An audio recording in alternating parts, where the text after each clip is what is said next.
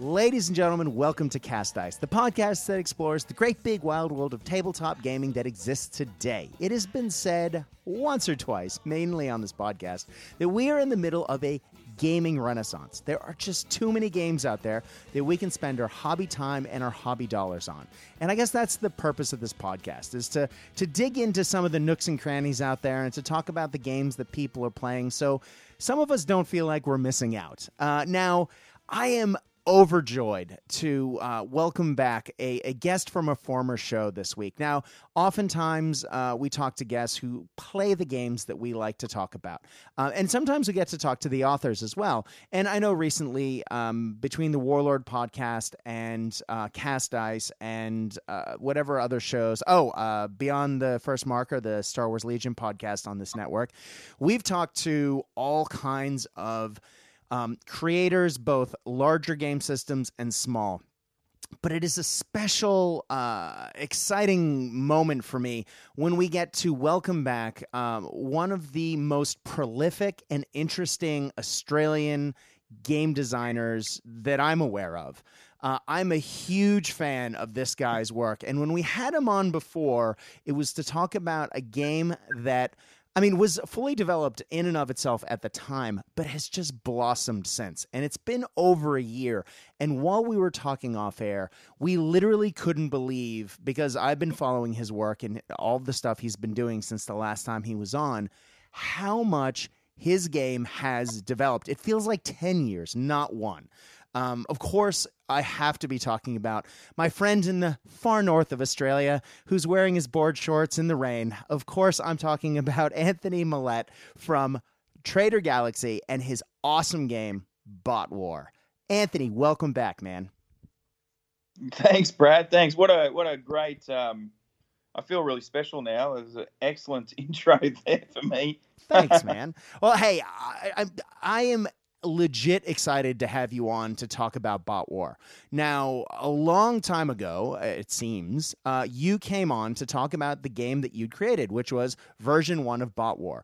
But since that time, you have come out with version 2, which was a cleanup of the rules. The game itself at the time, I believe, was a PDF, and now we have an actual rule book that you can publish and hold in your hands. I know I'm holding it.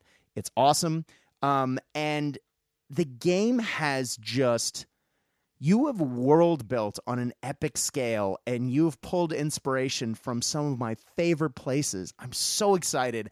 And to have you as an independent game designer from the country that I live in is pretty amazing, man. God, the last time you were on, Bot War was nothing but, and when I say that, I'm not trying to say that the game was not fully developed. Was sort of combat between 80s style giant robots. But since that time, man, everything's changed. You want to talk a little bit about, where your universe has gone for a bit so that folks can get an idea of how the scale has blossomed? Yeah, it's actually thinking about it, and I know we were talking a bit before the show about some of the things. Like, it's actually when even I stop and sort of look back, it's actually really staggering how far it's actually come in such a short space of time. Right. It's pretty amazing, really. And like I, for the most part, I never think of that. I'm just like, okay, what's the next thing? Let's go. And it's not till you really look back and think, wow, look how far it's actually come in such a short space of time. Yeah. So since I was last on the show, we've now got a fully established background. Mm-hmm. Pretty much every single character, I think except for 3, have full bios and sort of personalities. We have 10 factions now. Yes, I was trying to count them while you were speaking. I was going 1, 2, 3. So you're up to 10.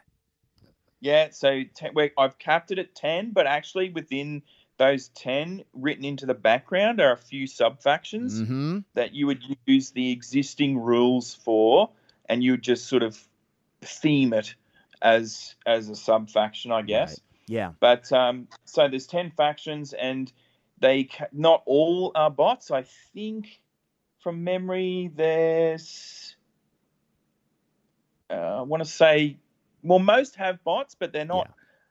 Bots aren't the primary. Correct. Yeah, they're not integral. Force in like 4 of them at least. Mm-hmm. So yeah, like it just spans. Like it's just, it's hard to even articulate it into proper words, sort of how far it's come. Yeah. So well, let's talk. Let's talk a little bit about what some of those factions might look like, and I know we'll talk in more depth, but let me just give a couple brief overview mentions here. So we've gone from sort of good guy robots and bad guy robots to now we have beast robots that are sort of dinosaur themed. We have insect robots. We have tanks. We have helicopters. We have airplanes. We have infantry. Now that's cool, given that this is an 8mm game. That's correct. Yep. Yep. We have cars that transform into battle mode, but don't transform into robots. We've got underwater kingdoms. We have trashed like salvage. Yeah, we have. Yep. Go ahead. We have trashers, which are sort of they're sort of like disowned bots. Mm-hmm. We actually have cybernetic dinosaurs. Nice. Like real dinosaurs. Mm-hmm. Resurrected with DNA. We have giant alien brains with that's right, tentacles. Sharks and gator warriors. A huge giant squid. It's pretty diverse now, actually. Yeah. But sorry, go ahead. Sorry. What I love about that is that the backgrounds of each and every one of those 10 factions are all intertwined. Yeah. And that was sort of a fluke. It sort of wrote itself, which is bizarre. Yeah, I was, having read through a lot of it, I was really impressed with how everything does sort of intertwine. And I do want to sort of draw an underline under this if folks are listening to the beginning of this before we get into things in depth. If you were a child who at any point loved a toy from the 80s, though this game is firmly based in its own universe, it has its own fluff, and it's deep and rich. And as you say, everything's got a write-up, everything's got a personality. If you read that, while it's its own original IP, its own original universe, world, whatever you want to call it, if you also read it and you look at the models, my God, does it look like my toy box in the 80s. I mean, literally, it looks and feels good. I mean, everything, you look at those giant dinosaurs, you look at the cars or the rig, like the semi-tractor rig that's got weapons that pop out of it, and people driving it, and then you have those, like a giant tape recorder robot that's spitting out cassettes, and you have the Snake Corp infantry advancing in front of tanks with a giant robot behind it. My God, does it look like my childhood. And it is so colorful and so creative, man. The fact that you've been able to sort of swoop it all together into one big universe is huge. You points to you for creativity, originality, and just world crafting, man. It's awesome. Yeah, and actually, I posted on the Bot War Facebook group not long ago that it literally felt like that. I just scooped up every single pleasant experience from my 80s childhood, threw them into a giant melting pot, and cast up Bot War. So good. That's pretty much how I described it. We've got inspirations from pretty much all of the Saturday morning cartoons that I used to watch. And you jump out of bed early in the morning, you'd be there in your pajamas, like, waiting for it to all start, and Mm-hmm. then you'd be spending the next 2 hours watching the Saturday morning cartoons, but also those prime time shows that you used to talk about when you get to school the next day. Yep. You know, your MacGyvers, you know, your A-Team. Rockford Files, Mm-hmm. your you know, your favorite movies like Big Trouble in Little China, and all these great stuff, all this great stuff that I absolutely loved as a kid. Mm-hmm. I've just like thrown the whole lot in there because, as far as I'm concerned, that's what I want to do. That's the game I want to play. Yeah, man, and it is cool. And yet, for all of that, for being an 8mm game, for it being, you know, such tiny infantry and, you know, matching vehicles. When I say, I don't think the vehicles count as tiny. They're, in fact, quite sizable. Unlike some games, the vehicles are big in this game. And robots that are just tower over those. Yeah, the robots are pretty big. It is almost a skirmish game in scale. I mean, you don't need 1,000 models to play this game. That's correct. And most games are played at 80 points, which is about 5 to 10 models per side. But that's another interesting thing that wasn't really planned, but it sort of worked out really fantastic in the sense that if there's players that like playing the really small scales, and then there's players that only like your sort of 28mm scale. Mm-hmm. Well, those players can now play each other in my game. Exactly. Because you can take forces which actually have a lot of infantry and a lot of vehicles at your sort of 8 to 10mm scale, but then the other person who only likes painting and building 28 can just take bots. Yeah. And so it's sort of the best of both worlds. That is cool. And 8mm is a fun scale to paint. Having painted some infantry and some smaller things for other games, it's surprisingly easy. If you know a few tricks, and those tricks are easily obtained online these days. So even if you do want to paint the quote-unquote larger force factions for this game, it's really fairly straightforward, and you can get stuff done pretty quickly. Watching people's progress on the Facebook page, man, people are cranking through these models, and they look great.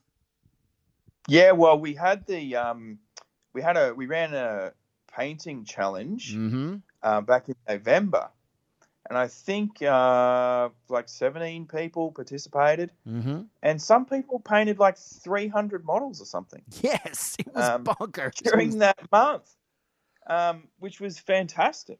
Yeah, it was it, and they looked really good. Yeah, like the great thing about the models, like you just get some nice bright colors on them, and they actually look really, really good. Yeah.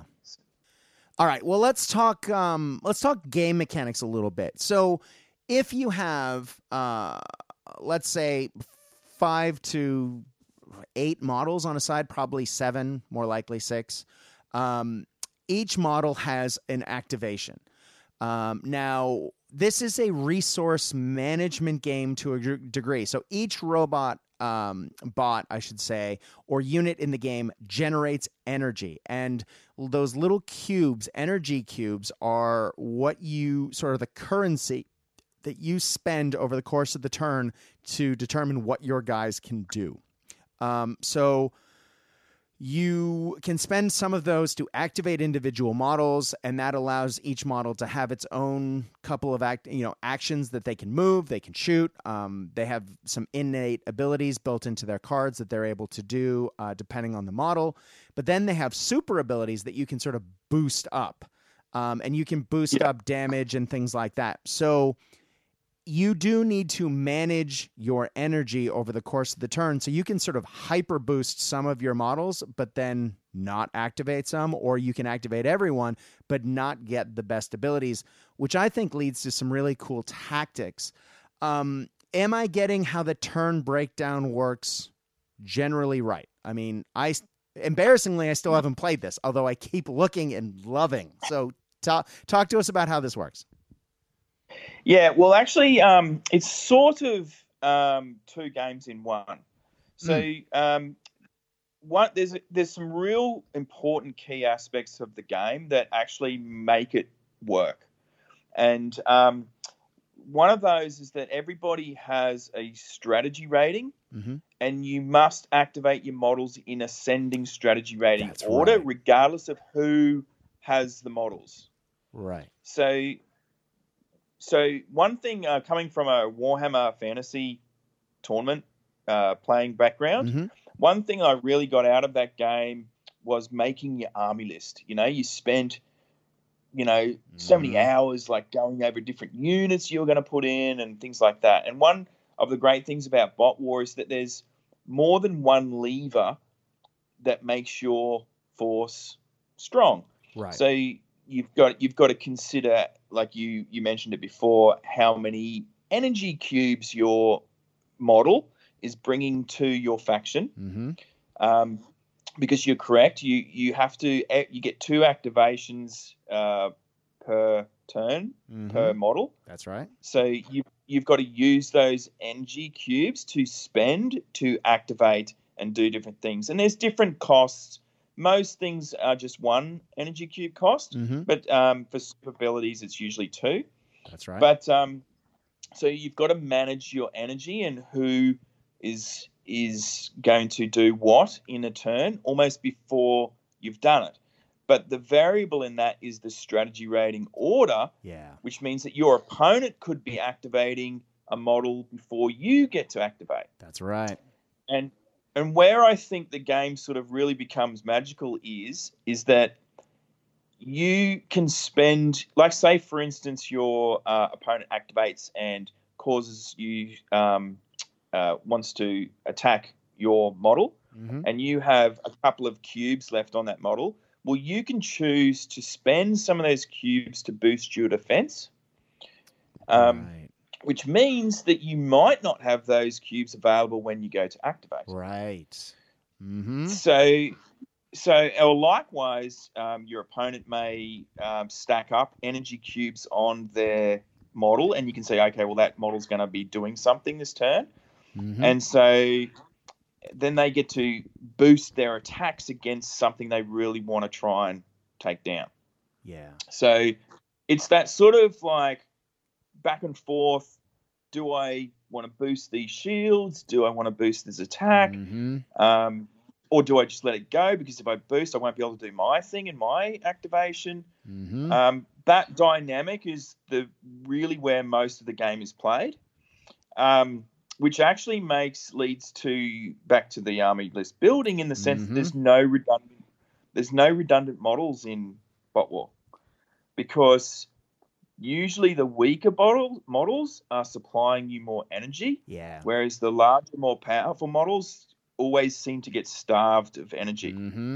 They're hungry. So if you don't have a balanced force, you can't just take all powerful guys and expect to just walk over, because what happens is you take a few hits, you boost your shields, and then everybody's starved for energy, and you can't really do anything. So the trick is balancing out and letting your whole force play as one, rather than just putting all your eggs in one basket. Yeah, absolutely. And I like the way that you really do, as you say, there are more than one lever that you have to consider when building a force. And it does give the game that, having watched quite a few gameplay videos on YouTube and watched you talk about some of the games through the Facebook page, those hard decisions are what really make this game sort of unique or special. A lot of times you get a game with 5 or 6 models and you will see an abundance of text on a card for each model, and each one of those things sort of breaks the rules one way or another, and they do interesting things, but it can sometimes feel a little point and clicky. The fact that you have to make a decision, you have to manage your resources, I think is one of the key aspects of this game that really makes it sing. But on top of that, it's fun. So Yeah. And I think that's because you can get really bogged down in games where it isn't fun. And you spend, how many of these do I have? How many is this? And you're doing math the whole time. And some of those games are fun, but the fact that you are forced to make those hard decisions, and that's built in the game, and it's fun and beautiful on the tabletop, just makes this sing, if that makes sense. Yeah, and that was one of the main themes I wanted to keep from the very start, is that I don't want people to get, I've got to learn another lot of rules fatigue. Mm-hmm. Do you know what I mean? Like, I just want people to pick up, they read a few pages of rules, and on the surface, the game is really simple. Yeah. But as you play it and you realize how everything fits together, it's actually, I know it's a bit of a cliche to say that's easy to play but really difficult to master. Yeah. But that's sort of exactly, if you have been watching some of the games that Aidan, my friend, and I have been playing, it has been like that. Like, we've discovered little synergies between different models and different and sometimes it, like every dice game, sometimes it comes down to that roll. Yep. But at the end of the day, like everything, there is a lot of strategy there. There is. And, a lot of who's activating when, and knowing your opponent's force, and all those things that I think go into making a real war game with real depth. Yeah. Yeah, and tying in another layer to that, it ties nicely with the universe that you've created. It feels right to see the models that are doing things on the table. They look like they should be doing that thing. Like the jets are traveling, or the giant robots that change into jets are traveling further.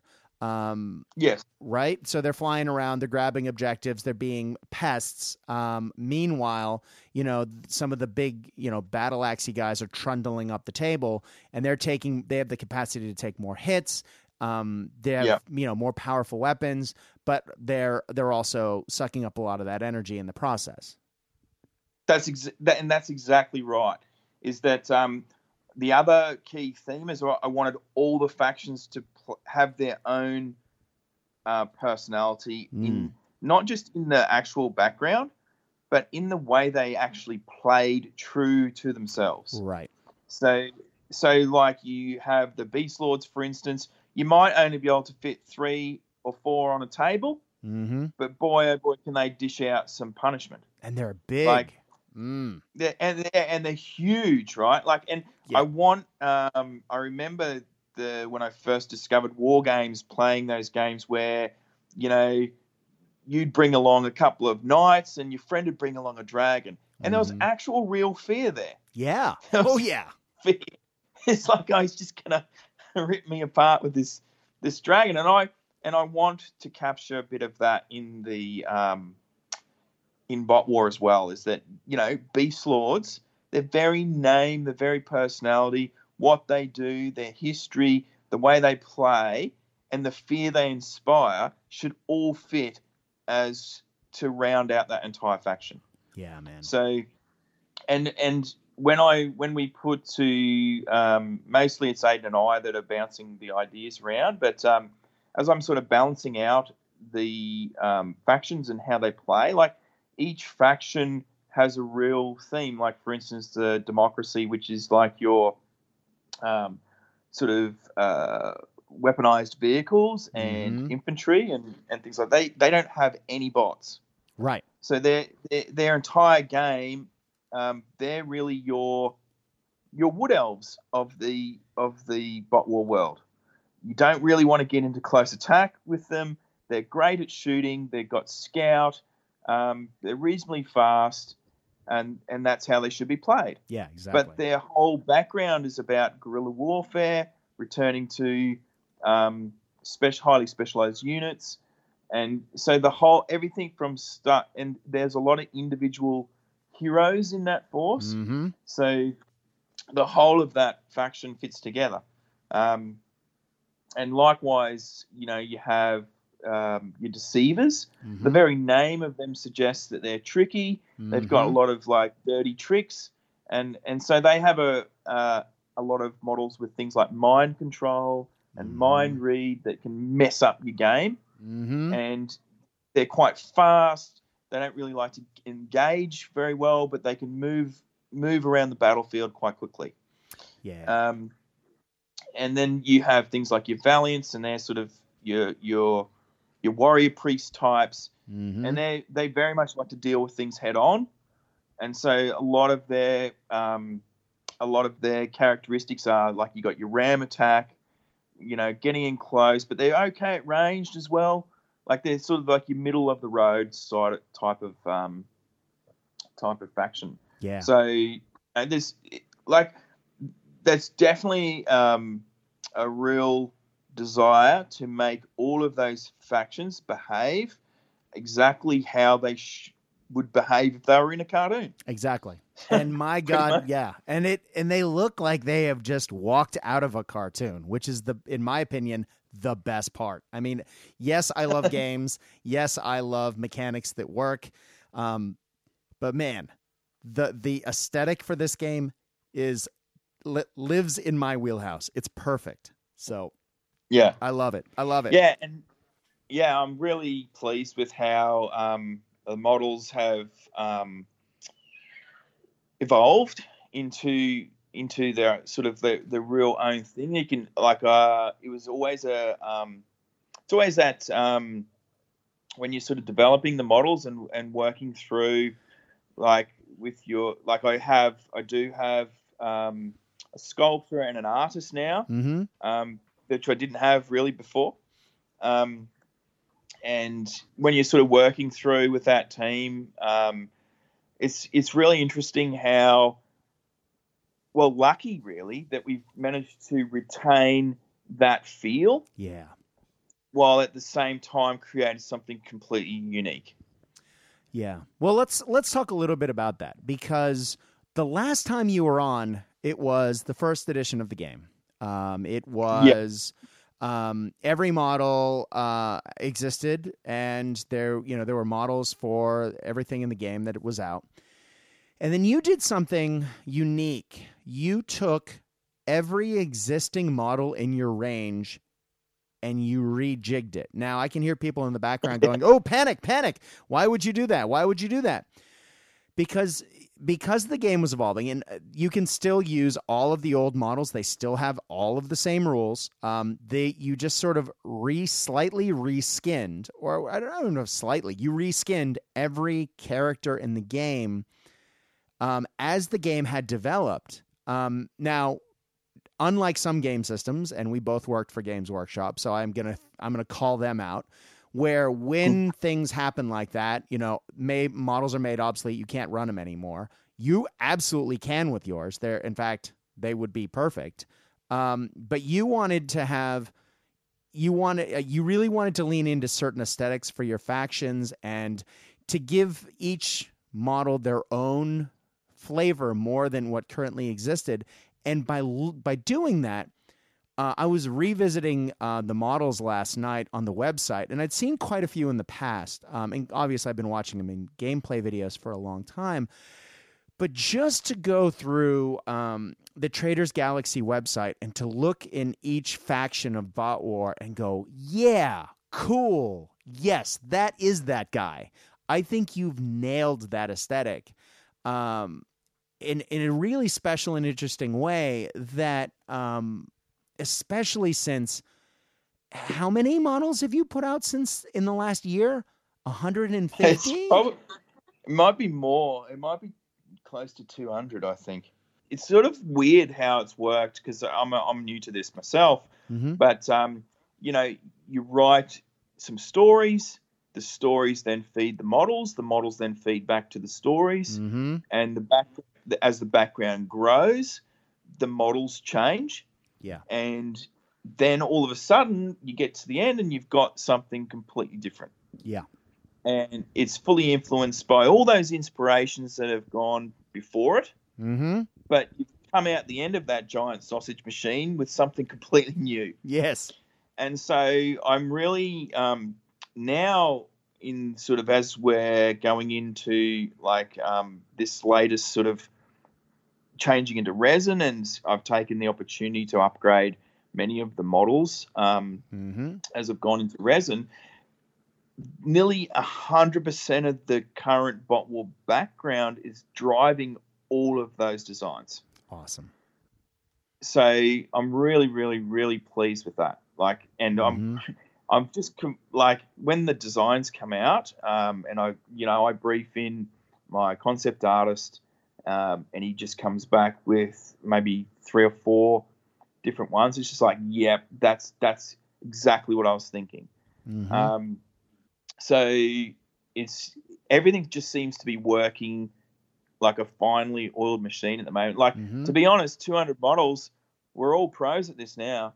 Like, it's like, well, practice makes perfect, right? That's right. And we've just kept, and let me tell you, Brad, I've made some mistakes. I've made just about every mistake you could possibly make. But now it's like between my 2 artists and the sculptor and myself, we're almost the same mind now. How things are happening. I don't have to, it doesn't take as long to explain things, like even the most difficult concepts, they're sort of on board because they're sort of in the universe as well now. Nice.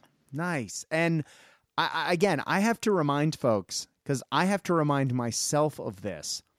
You are a one-man, clearly you now have a sculptor, you now have caster, you have people who are helping I don't have play a caster.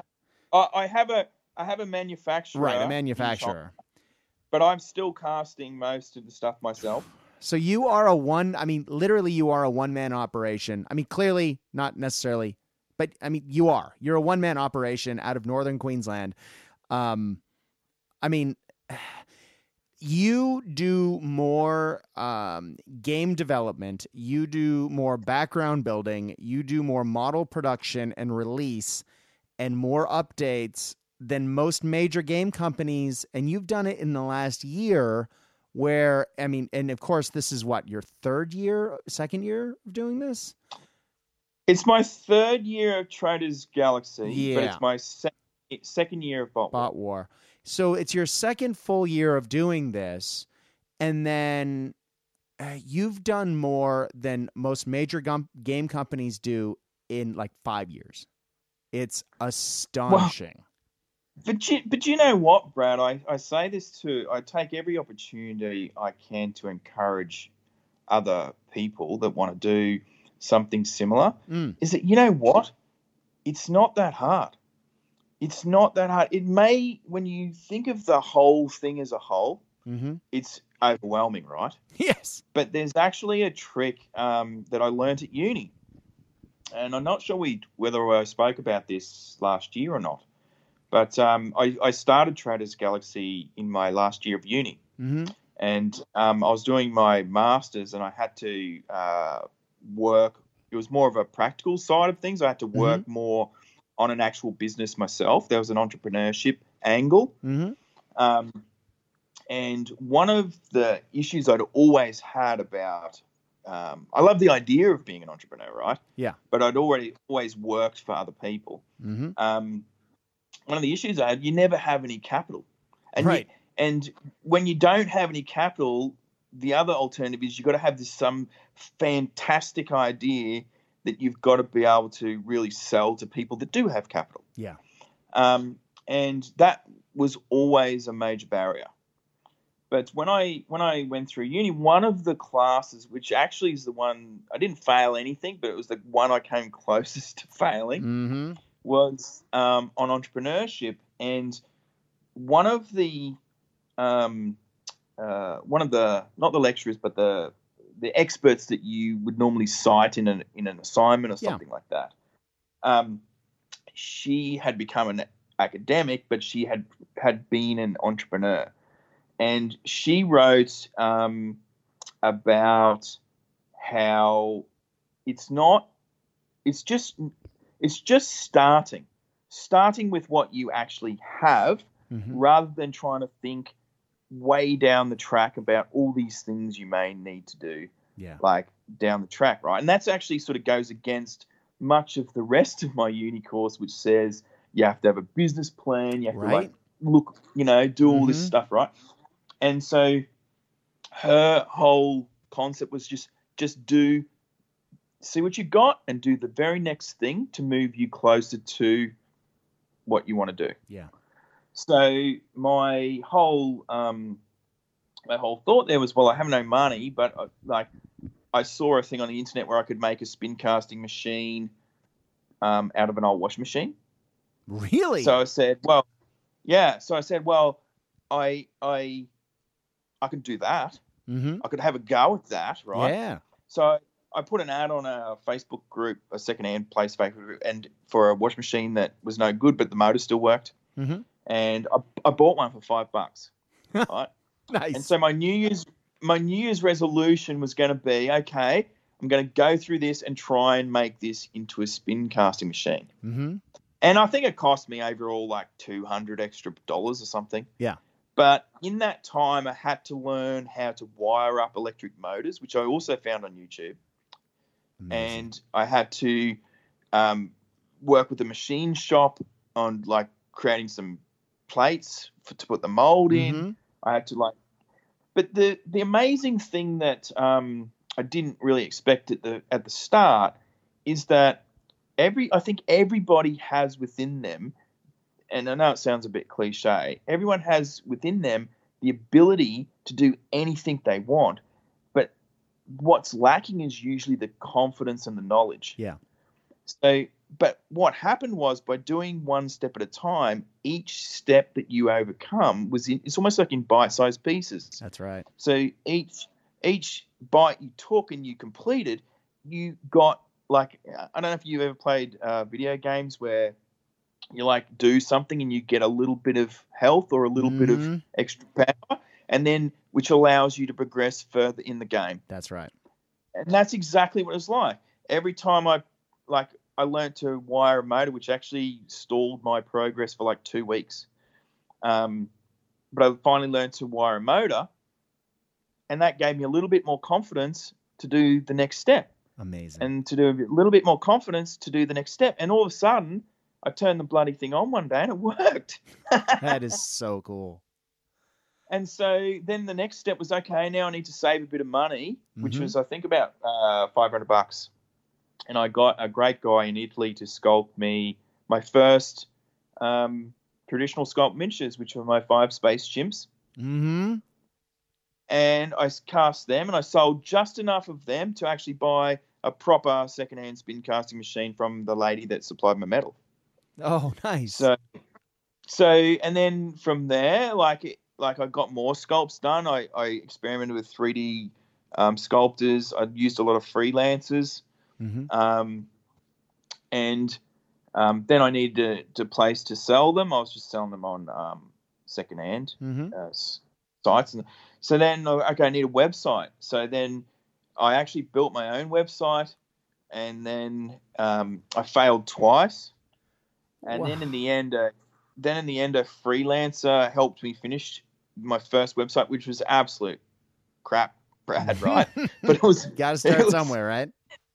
Yeah, it was enough to actually get your products on the store and link it to PayPal and actually get some money from it. And then my dad actually knew a web guy who did him a favor, so he actually built my proper website, which I have now. And it just went like little baby steps, baby steps, and then you take slightly bigger steps and slightly bigger steps. And then the Traders Galaxy stuff was really difficult because it was very much aligned with like 40K at the time, which was probably 10 years later than it should have been. But then the bot war stuff sort of cottoned on, and that's when it really started to go. And that's where I finally got a bit of cash flow in order to just hit more development. By that time, I'd sort of made all the mistakes in the 3D sculpting / printing area. Mm-hmm. And let me tell you, there was a lot of mistakes, like a lot. Oh, it's funny to hear you say that because I'm literally holding a baggie of your models, and I know that you use 3D printing technology to make the masters, and I know that you've spun cast the metal for these models that I'm holding, but they look, I mean, they are better quality than most major company models, if not almost all major company models, and I have a lot of models. To hear you talk about making all these mistakes and to look at these models, either you're being incredibly humble about this, or mate, you really have taken those lumps and you've turned it around into gold. No, it was the lumps into gold, Brad, because there was a lot of tears. It's like, there's nothing worse than waiting 3 weeks for a model to be sculpted and then paying, $60, $90 for it to be printed and for it to arrive and it's the wrong size. And, just stuff like that. And then you resize it and like the head's all out of shape and like, every single mistake. Because as well, like, I don't know, there's not a lot of, the interesting thing about it is that there's not a lot of specialization with 3D printer services in fine detail. No, there isn't. So, like, just going through with some of these people and saying, like, you've got to taper your supports. You've got to sometimes do manual supports. You don't want to leave pock marks when you, which I call pock marks, when you remove your supports. Mm-hmm. You've got to semi-cure it first before you remove the support so you don't damage it. Like, all these things has been a year or more of trial and error to actually understand. So it's pretty tough. It's pretty tough, and there's been people along the way it's been too much for them, and they couldn't handle the pressure of like what they need to be in order for me to be satisfied with the stuff. But I think the models that you probably have are okay, but they were not up to scratch as far as I'm concerned in regards to what the models are now. Like, that's astonishing, because the stuff I'm holding, and I'm literally, and I don't know if you can hear this, gang, is it's awesome.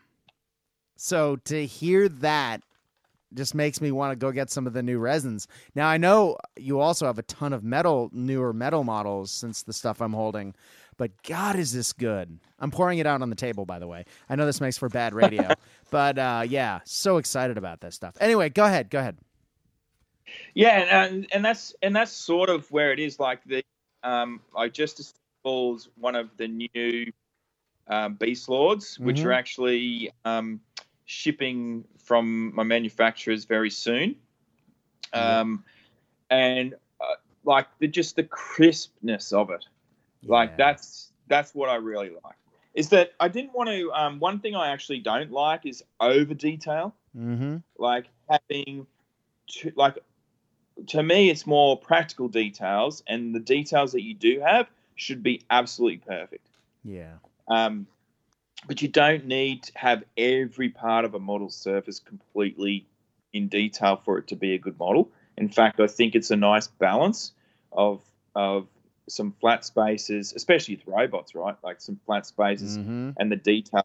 When you do the details, they should be absolutely perfect. And I'm thinking that the resin models are going to be delivering that from what I've seen of the samples so far. So I'm really pleased with that. Yeah, that's awesome, man. So good. But I mean, I guess at the same time, my sculptor and myself, when my sculptor started, he was actually a relatively beginner.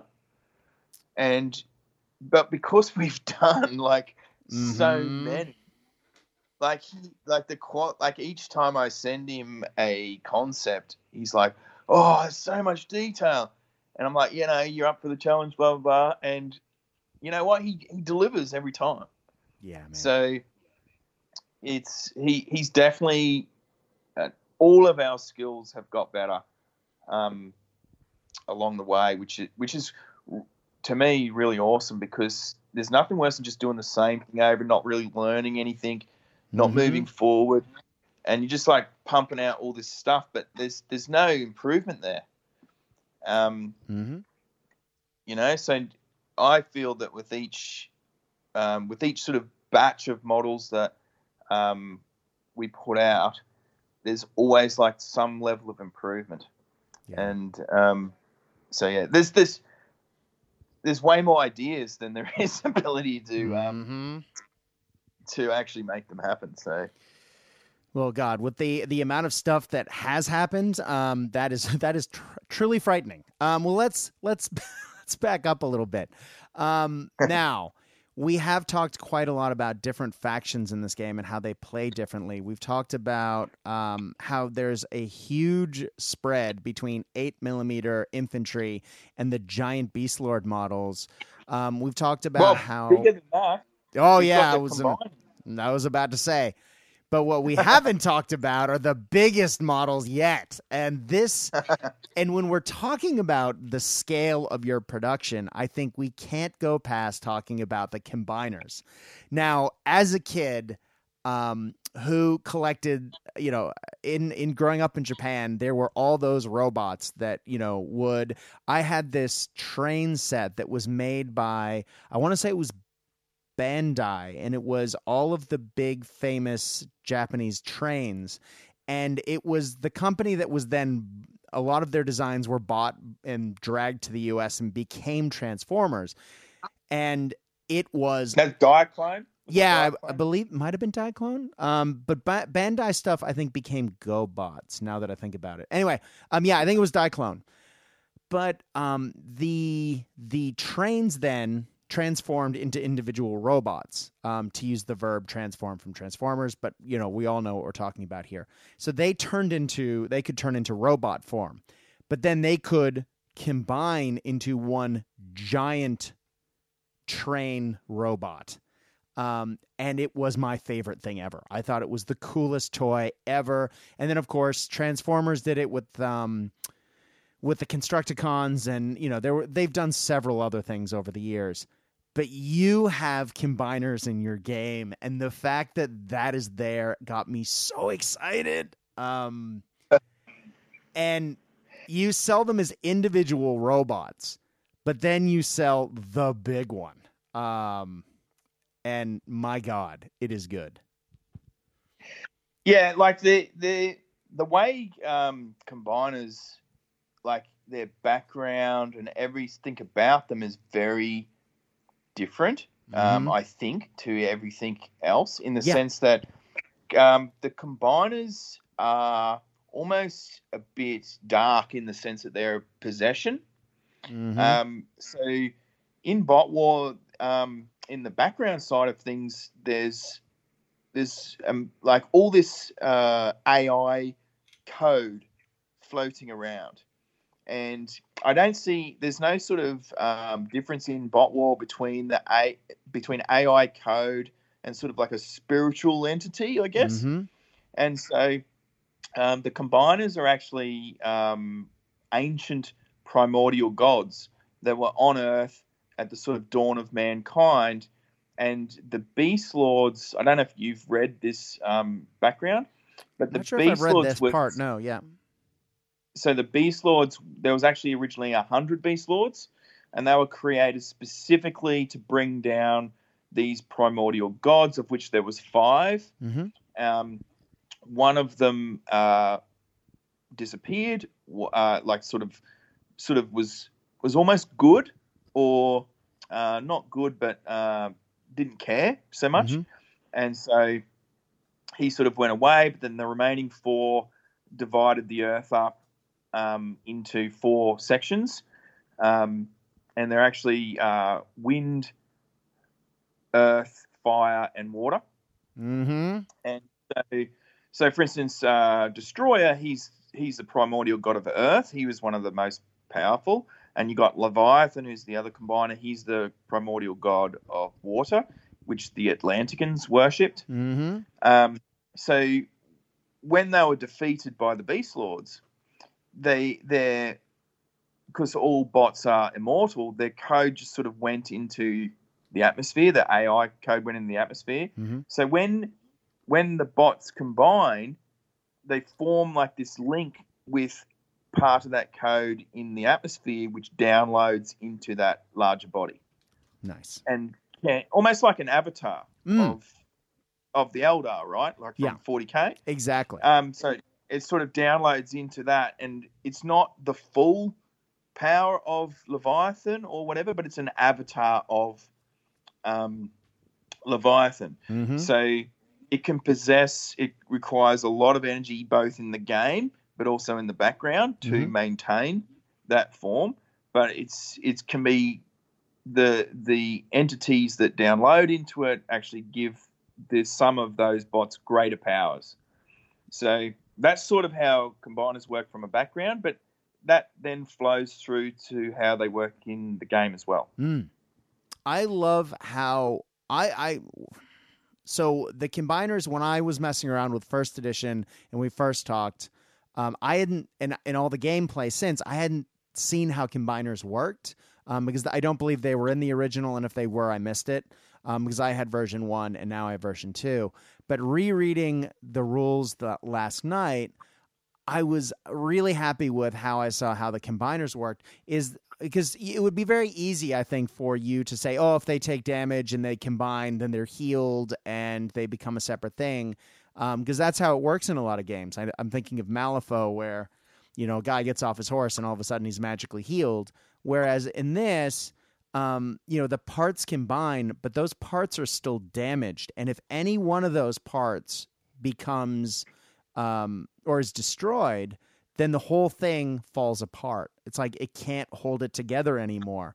And I thought that was just really clean and interesting, but thematically and narratively, it matches too. It's super cool. And it actually is a great balancing force in the game because the combiners are actually really powerful, and they're powerful. Most of them are powerful at close range, not necessarily close attack, but at close range within 10 inches. They're extremely powerful. But I wanted to be able to have sort of set strategies or tactics available to have to deal with if you're facing a combiner. Right. So one of those could be, try and destroy one of the bots before it forms. Or, once they're formed and it's formed on full health, it is difficult to destroy because you have to randomize the damage. That's right. But because the game is still using stat cards, well, each of those stat cards damage is, you're right, they actually stay, whatever it's taken before, it stays on. It just gives you that little bit of a boost. And if you saw one of the games that Aiden and I had played where Aiden used the Atlantican combiner Leviathan, which I still laugh about, I'd actually damaged the core combiner, the guy in the middle. He had 1 damage point left. And then with a lucky shot, and then Aiden had formed to Leviathan and sort of walked up the street, and I sort of ironically, the way to bring down a big guy is lots of little guys in close attack. Oh, nice. So if you tried to bring it down with shooting, you'd struggle. Okay. But lots of little guys in close attack, and I happened to score 1 point of damage, and Aiden randomized that 1 point, and of all the models, it fell on the one with 1 point of damage, and the whole thing failed and collapsed into the individual parts. Well, as you said earlier, that's one of the beautiful parts of the game. It's still a dice game, and so dice rolling happens. And that's what makes, and what your story is that's what made for a really exciting cinematic moment that you remember to this day. Yeah, that's exactly right. And if I can replicate that level of fun with everybody that plays Bot War, then awesome. I'm like super happy. Totally. But yeah, like, so combiners are definitely a thing. I love that. The whole idea for me is that, your giant bot striding down the city streets. He's as tall as like the skyscrapers, Mm-hmm. And or at the same time, a giant squid comes along who's massive, and they get into a fight. But then there's all these little bots around. That to me is what makes a fun game, and that to me that also captures the crazy storylines of those Saturday morning cartoons. Yeah, is that, that you never questioned as a kid. Yeah, exactly. So, and I don't want to question that in Bot War, because to me that's what made those Saturday morning cartoons awesome. Agreed. So, yeah, but that side of things is pretty fantastic. There is actually large models that aren't combiners, but most of the large models at the moment are combiners. So we have the Queen, who she's sort of in that larger scale as well, and Omen, who will be larger in the new starter set. But cool. So yeah, but the big guys are definitely the combiners. Well, let's talk about the starter set, because you brought that up, and that was my next talking point. Another big thing that's come out since the last time we talked is the fact that you do have a full game. You're not going to just go to your website and order a couple blisters and a rule book and some dice, and the dice come with the energy cubes that you need to play the game. No, you can, but there is a cost-effective / cool starter set that a lot of games have, and you have one, and it looks great. And it's the Valiants versus the Atlanteans. Yes, that's correct. It was a natural progression, really. Like, if you want to be a legitimate miniature and war games company, you've got to have your flagship box set, right? And I tried to, like, at the moment, although very, very, very soon, that'll be a full resin set. But for a long time, it's been a metal set. Mm-hmm. You get 2 metal factions in there, and cost me a fortune to post, because it was mostly free post. But I feel it was worth it to have all that. In fact, you even got a full proper tape measure in there. That's right. Which was always one of my bugbears. I don't know about you. It was always one of my bugbears. You open up the Warhammer box or something, you get these red sticks. The whippy sticks. My dog was so shocked by my yelling whippy sticks randomly that he fell off the couch and ran away.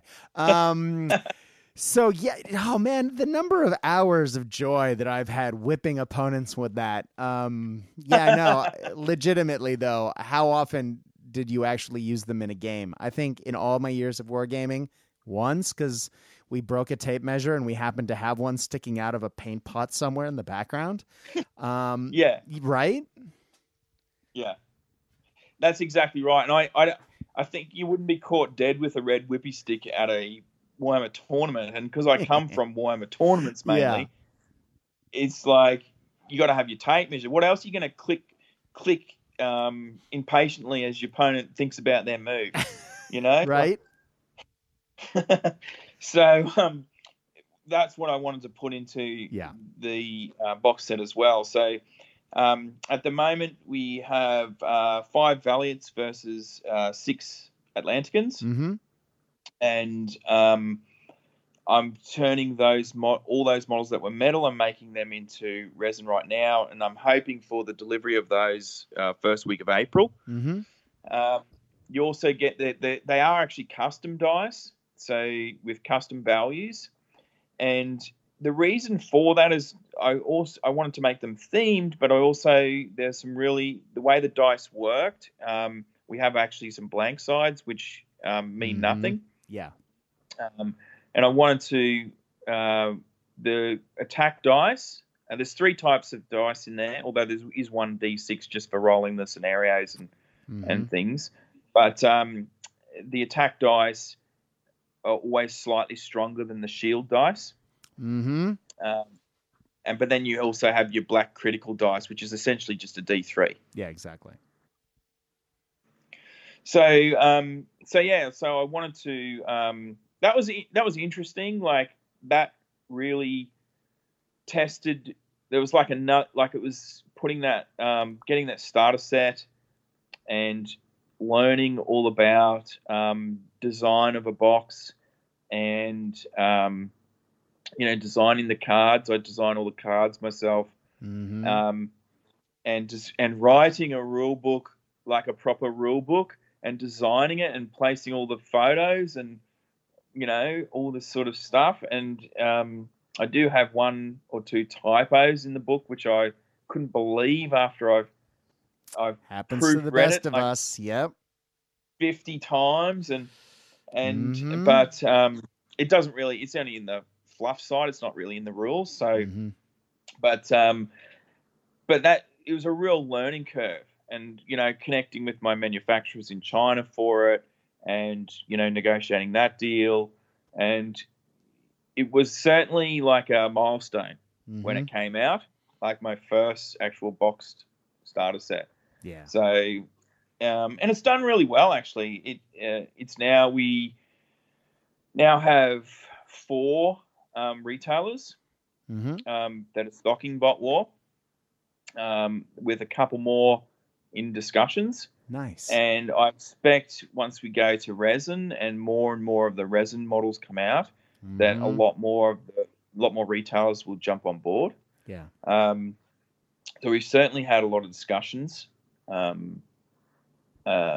that, and I haven't really pushed it, to be honest, until I go to full resin. Yeah. So just for the postage items, and I'm really passionate, having been a retailer and worked in retail a lot. Like, it's tough for retailers out there, and I'm really passionate about, like, if they're going to help me grow my game, then I want to support them as much as I can. Exactly. So, and I want to Traders Galaxy to really be that authentic, approachable company.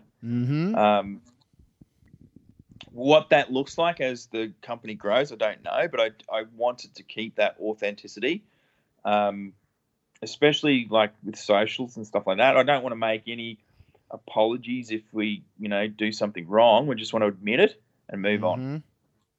So, but look, I think what you're doing is, I think a lot of game companies have a fire and forget mentality where they kick things out and then move on to the next thing. And while I think it could have been very easy for you to fall down that loophole of, oh, I'm just working on the next thing, I'm working on the next thing, I'm working on the next thing. What I think is really exciting about what you've been doing is you are constantly out there interacting with your fans, with the people who are buying and playing the game.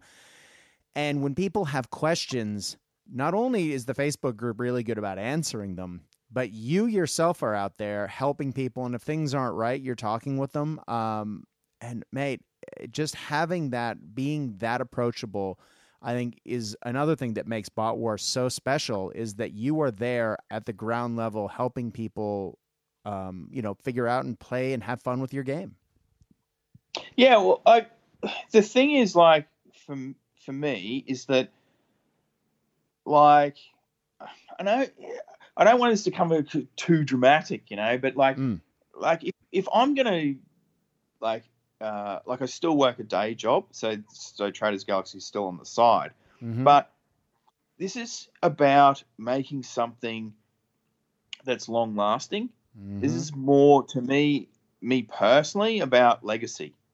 So I don't want, like, that's actually one. There's been so many amazing things that have been created by people in the war games world. It's literally a flash in the pan.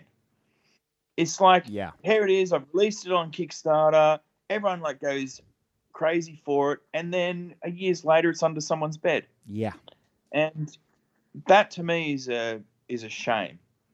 Like, I want to create something like that they can eventually go next door and find an opponent. Yeah. Like, I want Bot War to eventually get into tournaments. I want Bot War to have like narrative campaigns that go globally. Like, I've not got my sights on just like releasing the next thing and making a bunch of cash and then moving on to the next thing and making a bunch of cash. Because there's no longevity in that. Yeah, and absolutely. I actually think that there's not as much enjoyment.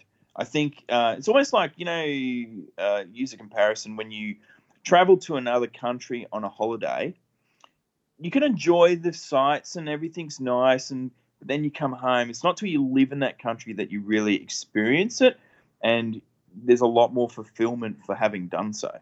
Yeah, and exactly. I see similar things with games, in the sense that, yeah, you can have this most amazing game, but if you're not really living it and breathing it, then you don't have that level of fulfillment that you would normally have. So I don't know. Maybe that's just me.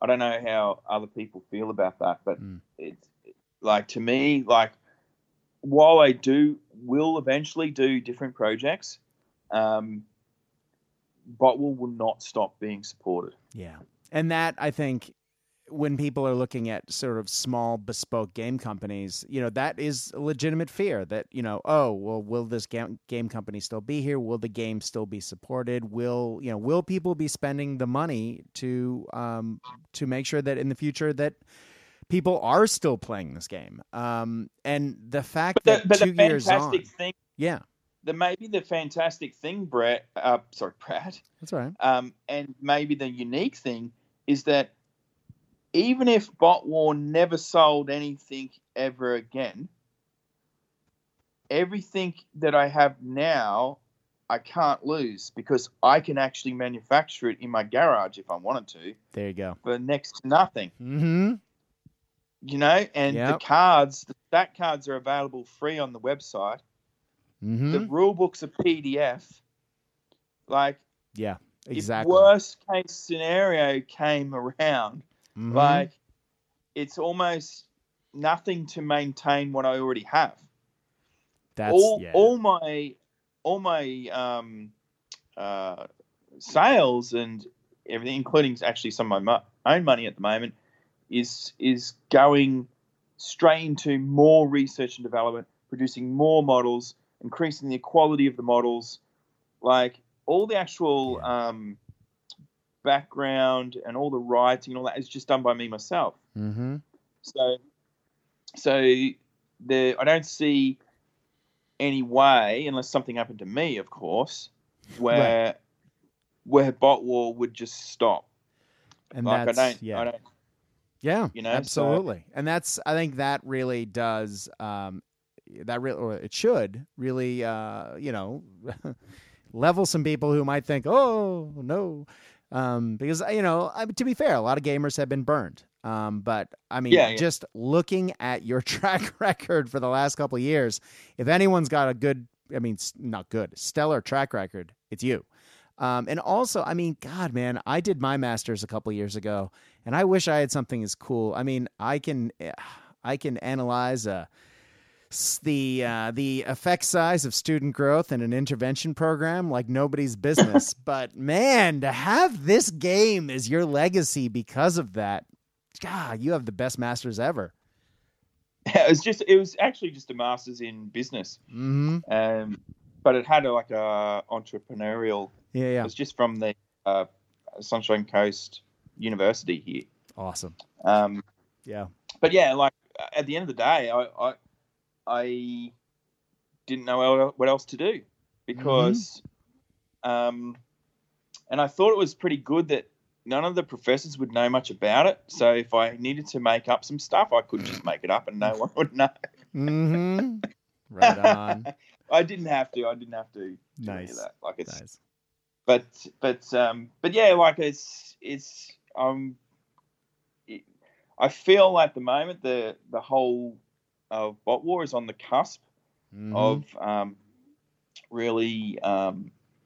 It's certainly been growing. Like, you can see the Facebook Oh, yeah. The Facebook group has grown like really quickly in this year. And there's just so much interest. There's a lot of players out there now. Mm-hmm. A lot of people sort of getting. I find when people do discover Bot War, they like really discover it. Yes. Like they're just like, oh, where has this been all my life? Sort of stuff. I don't really get any sort of lukewarm people. Yeah, no, exactly. Right? They're like, oh my God, this is everything I ever wanted in gaming. I've seen a ton of those posts. And then, you never go like, what's this? Oh yeah, okay, this is okay. Yeah. Like no one posts that. It always makes me feel a bit uneasy. Are these people going to be actually disappointed? They come out with so much excitement and so much enthusiasm, which is fantastic. Right, I'm really pleased. It's still surreal to me that that people can enjoy something that I've created. Mm-hmm. I was actually saying to some of my friends at work, I was actually watching a Twitch stream of someone actually painting my stuff, and I was just like, it's so surreal that someone on the other side of the world can be painting and talking about something that I created here. Yeah. Which is pretty fantastic. It's amazing, man. Yeah. But yeah, like there's certainly with the new Kickstarter coming up. Thank you. April, that is my next talking point. Shall we talk Kickstarter? Yeah, sure, yeah. So you have a Kickstarter. Now the Kickstarter is just it is for the core set that currently exists, but it is the new resin models. No, it's not. Okay. It's then correct me. The core set that currently exists is already going to new resin models. Oh. They will be here this April, and I've got the pre-order up at the moment on the website for that resin starter set. I saw that, and I was wondering how that differed from the Kickstarter. Okay. Yeah, so the Kickstarter is effectively 3rd edition. Oh, fantastic. So what happened with and you sort of know yourself, the jump between 1st edition, which was sort of a basic text-based rule book with hardly, I don't think, any pictures in it. I don't think it did, yeah. And the terminology was different, and the core mechanics were the same in 1st edition as they are in 2nd edition, but I felt it was a bit clunky. And then 2nd edition came along, and I managed to, I had some pictures, and I put in some more scenarios, and 8 of them now. Yeah. And then sort of got that, cleaned up a lot of the rules. But one of the things that I didn't have at that time was a fully established background and more intricate terrain rules. And I felt that the rules also could have used a bit more streamlining and tidying up. And so Aidan and I have been working on like an FAQ that's on the website, and there was a few, as more people started to play, they're like, oh, and what about this? And you discover sometimes that you were just playing that way when actually it wasn't explicitly written in the rules that way. Gotcha. So I've taken the chance to, while 1st edition was amateur and 2nd edition was, I would say, sort of just a bit above average, maybe semi-professional, then 3rd edition will be the actual, and I haven't called it 3rd edition, I've called it just the Bot War miniature game. Yeah. 3rd edition will actually be the full professional, 40 pages of background, an extra 4 scenarios, really in-depth terrain rules that really flip the meta game on its head, especially if you're taking infantry. So, for instance, there's some real serious building rules around how infantry interact with city buildings. And at the moment, infantry are relatively weak when you're coming up against a giant bot, right? But in a building, where bots can't actually enter buildings, only other infantry can. So you can actually, and then interactive terrain pieces like, why can't a bot pick up a signpost and whack another bot with it? Love you it. know, like that. That's all in the rules. For instance, why wouldn't? And these are all designed as well. Like alongside these new terrain rules, and that I've actually got a whole line of terrain coming out. So electricity pylons, for instance, like if a bot goes near electricity pylon, well, he could take a surge hit or he could get juiced up. Nice. You know, so that interactive terrain rules, it just adds a whole new dynamic to the game that I've always wanted to do, but didn't really have the capacity to do it because I didn't have terrain that could be used and, you know, all that sort of stuff. So that's what I want to do. That's even though the Kickstarter's in April, it probably won't be delivered until the end of the year. So the current starter sets will be about 2 years by that time. Yeah. But at the same time, really the Kickstarter's about bringing out 34 new models, all in resin. And I'm laughing because, I mean, again, we've already done, 200 models? Yeah. And now it's like, here's another 34. Whew, so many personalities. Yeah, well, the good thing, or some of them are actually existing models that have been upgraded. Right. Because there's two reasons for that. One, in the background, as I said, the bots are immortal, and every time they've downloaded into a body, the Valiants are pretty good. Like they're relatively the same, but actually the Deceivers, when they're downloaded into a body, a little bit of code is corrupted every time. So their bodies become more twisted and evil as that code is used to manufacture the new body that they're going into. So there's a bit of that, but also like I really wanted to cement in the personalities of each of the factions. So even though there's 34 models in the Kickstarter, that's with all stretch goals, I've also got another 25 models in resin coming out this year. Awesome. Hopefully. Nice. So that'll be all the Democracy range, all the Infestors range will be resin. The Democracy actually have all the new characters and vehicles from Special Branch. And then also the Red Star Nations will be released. Can't wait for that. Which is all the cyborg dinosaurs and essentially all the Russian guys, right? So, hidden gunships, giant Tyrannosaurus Rex with Gatling gun arms, fighting off, overlords, your shark warriors and your giant brains, and so there's a lot of stuff happening. I mean, the good thing about I think the Kickstarter. I mean, I've never done Kickstarter before, but like I've done everything. You've done everything else. Yeah. I tried to construct the Kickstarter with everything that I've already done, so I know, like when I can deliver it, exactly, like how much I can deliver. Yeah, like there's no surprises there for me. And you've already laid out all of your goals, so it's not like all the stretch goals. So, somehow, sometimes people like, oh yeah, if it goes all right, then I'll add a few stretch goals later, and then they're caught flat-footed.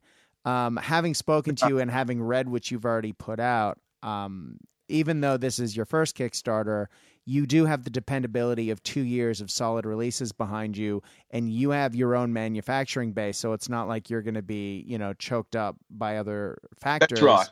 And you have all of your stretch goals laid out. You've created the business plan. You know how it works, and you are ready.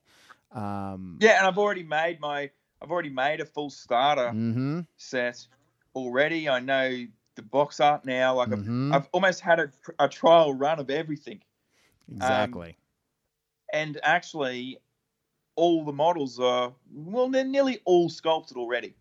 Yeah. So all the models are sculpted. Nearly all the art is done.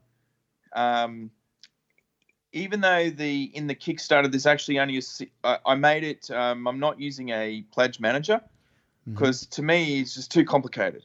Yeah. I just if people go in, they pledge their money to buy the starter, and the first 200 people to do that are probably taking the biggest risk on value.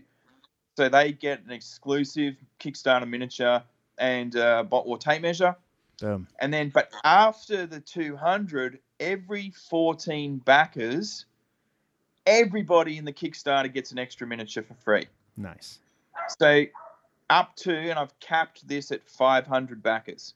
So I don't want to, I know that I can deliver on time 500 pledges. Yeah. So that's why I've capped it at 500. But it'll actually mean that if we hit 500, every single backer will get an additional free 22 miniatures. Awesome. Yeah, man. So cool. For the same price as the original pledge. And if you think about that, guys, I mean, remember, all you need to play this game is like 6 models. So put that, put that in perspective. You are talking about a lot of variety to choose from there. You can create a lot of different forces, and yeah, it's very cool. Well, potentially you would be getting 4 factions. Yeah, exactly.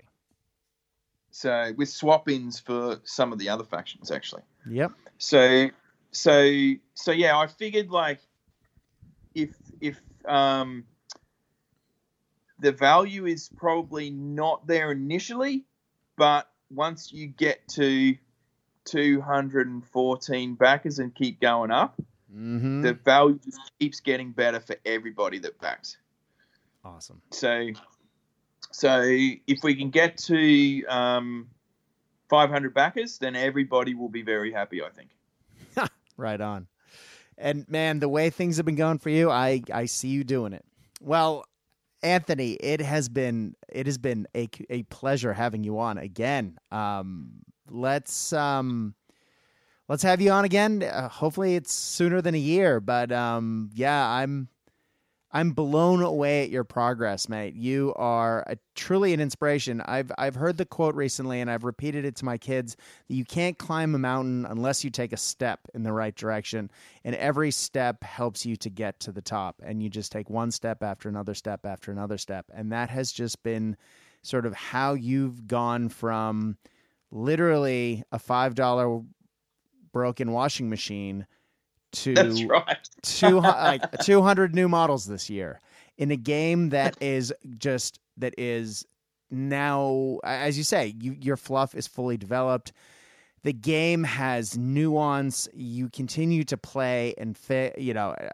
I am just blown away by the quality of your models, the quality of your rule set, and the fact that you've done this essentially, by beg, borrow, and stealing and figuring it out yourself. You are truly an inspiration, mate. So thank you again for coming on. It is always a pleasure to talk to you.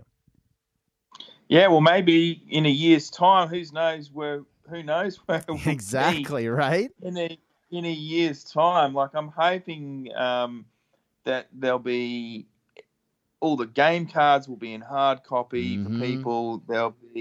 There's definitely, I've already developed I don't know if you saw on the group the double set of the cardboard terrain pack. Oh yeah. Get the city or an airport. That's already fully ready to push the green button on, which is some of the Kickstarter money will pay for that, even though it's not in the actual Kickstarter. Yeah.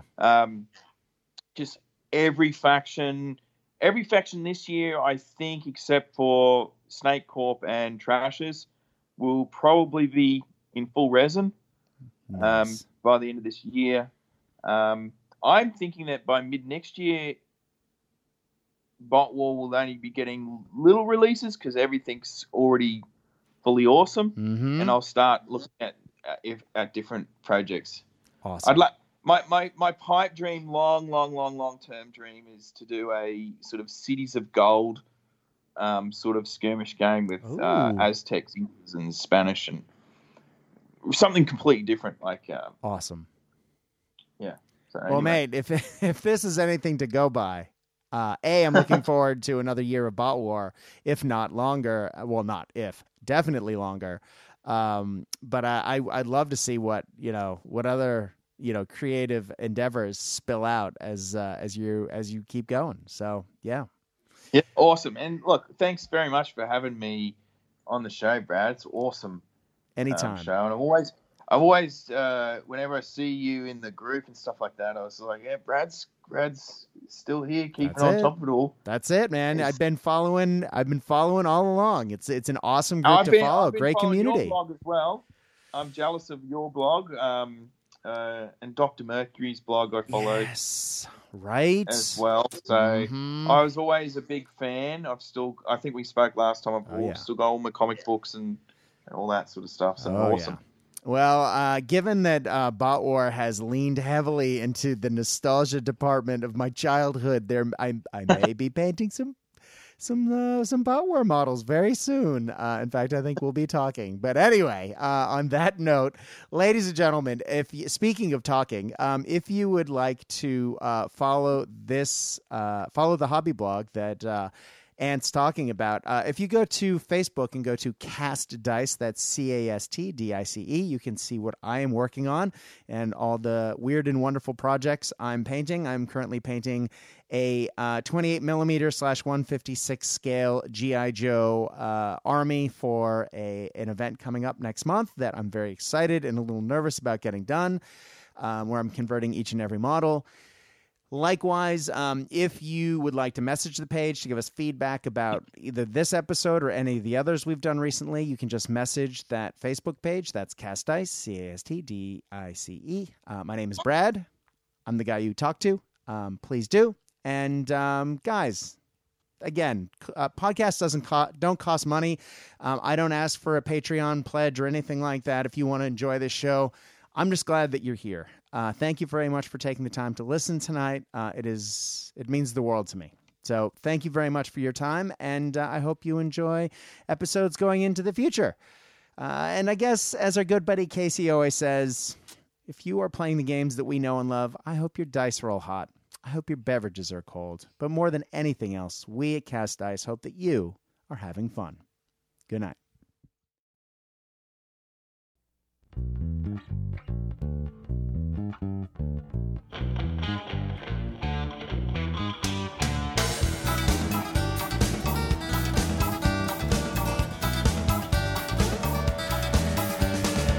Another day rise in Paraguayan sun. The fuel cracks open. Another Heineken. He's all alone. He's in his little room. He's all alone with a Burmese python and a loaded gun.